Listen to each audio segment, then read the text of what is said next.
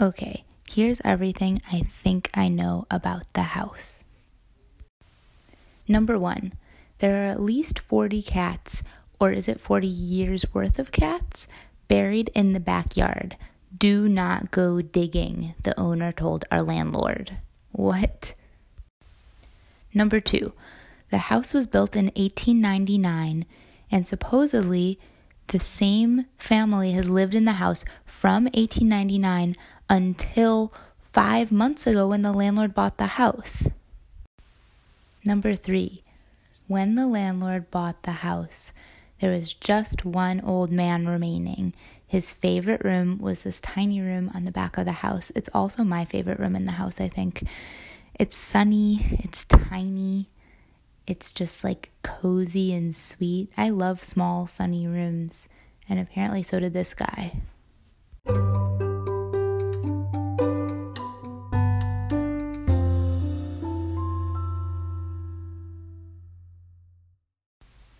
Let me paint for you a picture of this house. It is in a heavily Polish immigrant neighborhood called Greenpoint in Brooklyn, New York, which one of the things I'm super excited about for this podcast is to research the history of Greenpoint, because while right now it's super Polish, super Slavic, I'm curious what the history was before.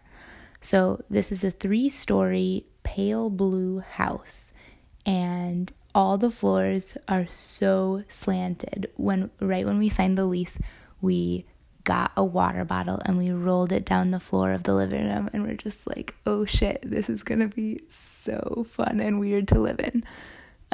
The front hall, the walls are lined with the kookiest bird wallpaper. It's like birds and vines and flowers, and is just super like, feels like you're in this country house.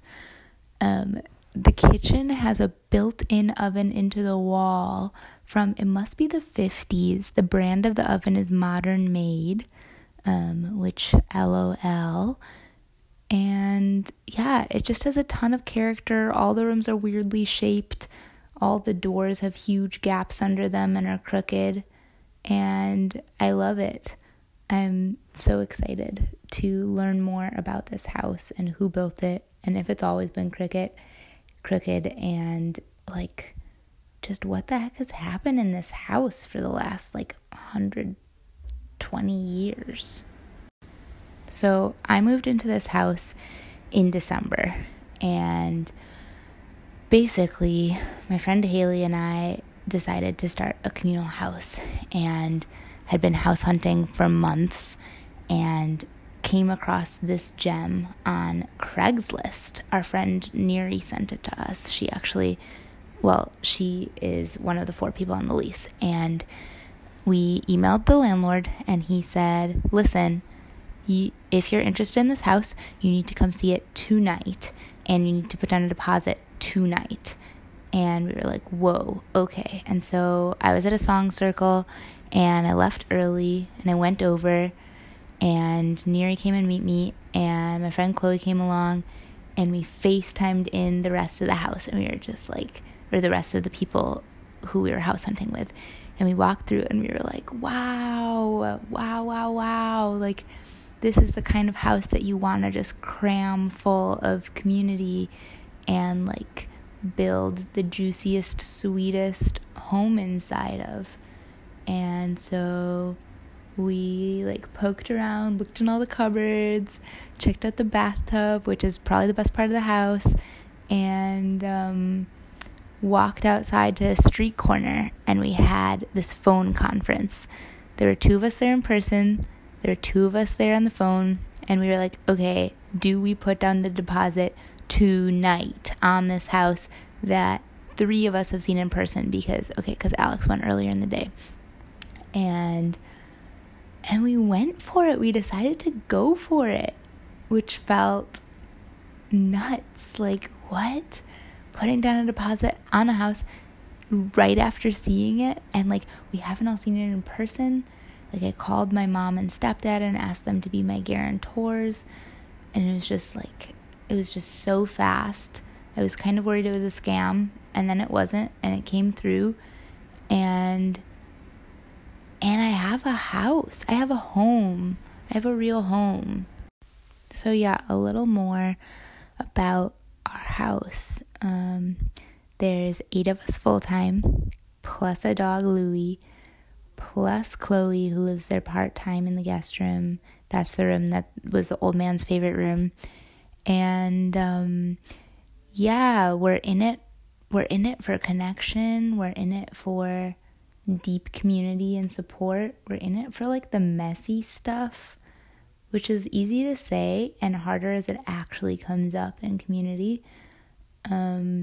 But yeah, I found myself just like more and more fascinated by living, by like building this brand new thing between the 9 of us in this house that has like who knows what history. And like my connection to our community feels so deeply rooted to the house that we're in. Like we considered some other houses. We were in love with some other houses that fell through. And I think our community would feel so different in a different house. And so here I am making a podcast about like my hunt to find out the story of this house, because I think it will so inform our community and our home and how it grows and our connection to the neighborhood and to the land and to the indigenous people who lived on the land before it, to learn first, like, what is the story of this house and the people who lived in it and who were they and what did they dream about, and like, has anyone died in the house? Has anyone been born in the house? Like, what does this house hold? Particularly, our landlord has said that he is going to gut the house once we move out. The neighborhood is like gentrifying, and I'm sure he could make a ton making it into something fancier like some of the other houses on the block. And so I really want to record this history before the house is gutted and the bird wallpaper and the slanty floors are lost, because it's such a gem. Okay, so my plan so far is, number 1, go to the library.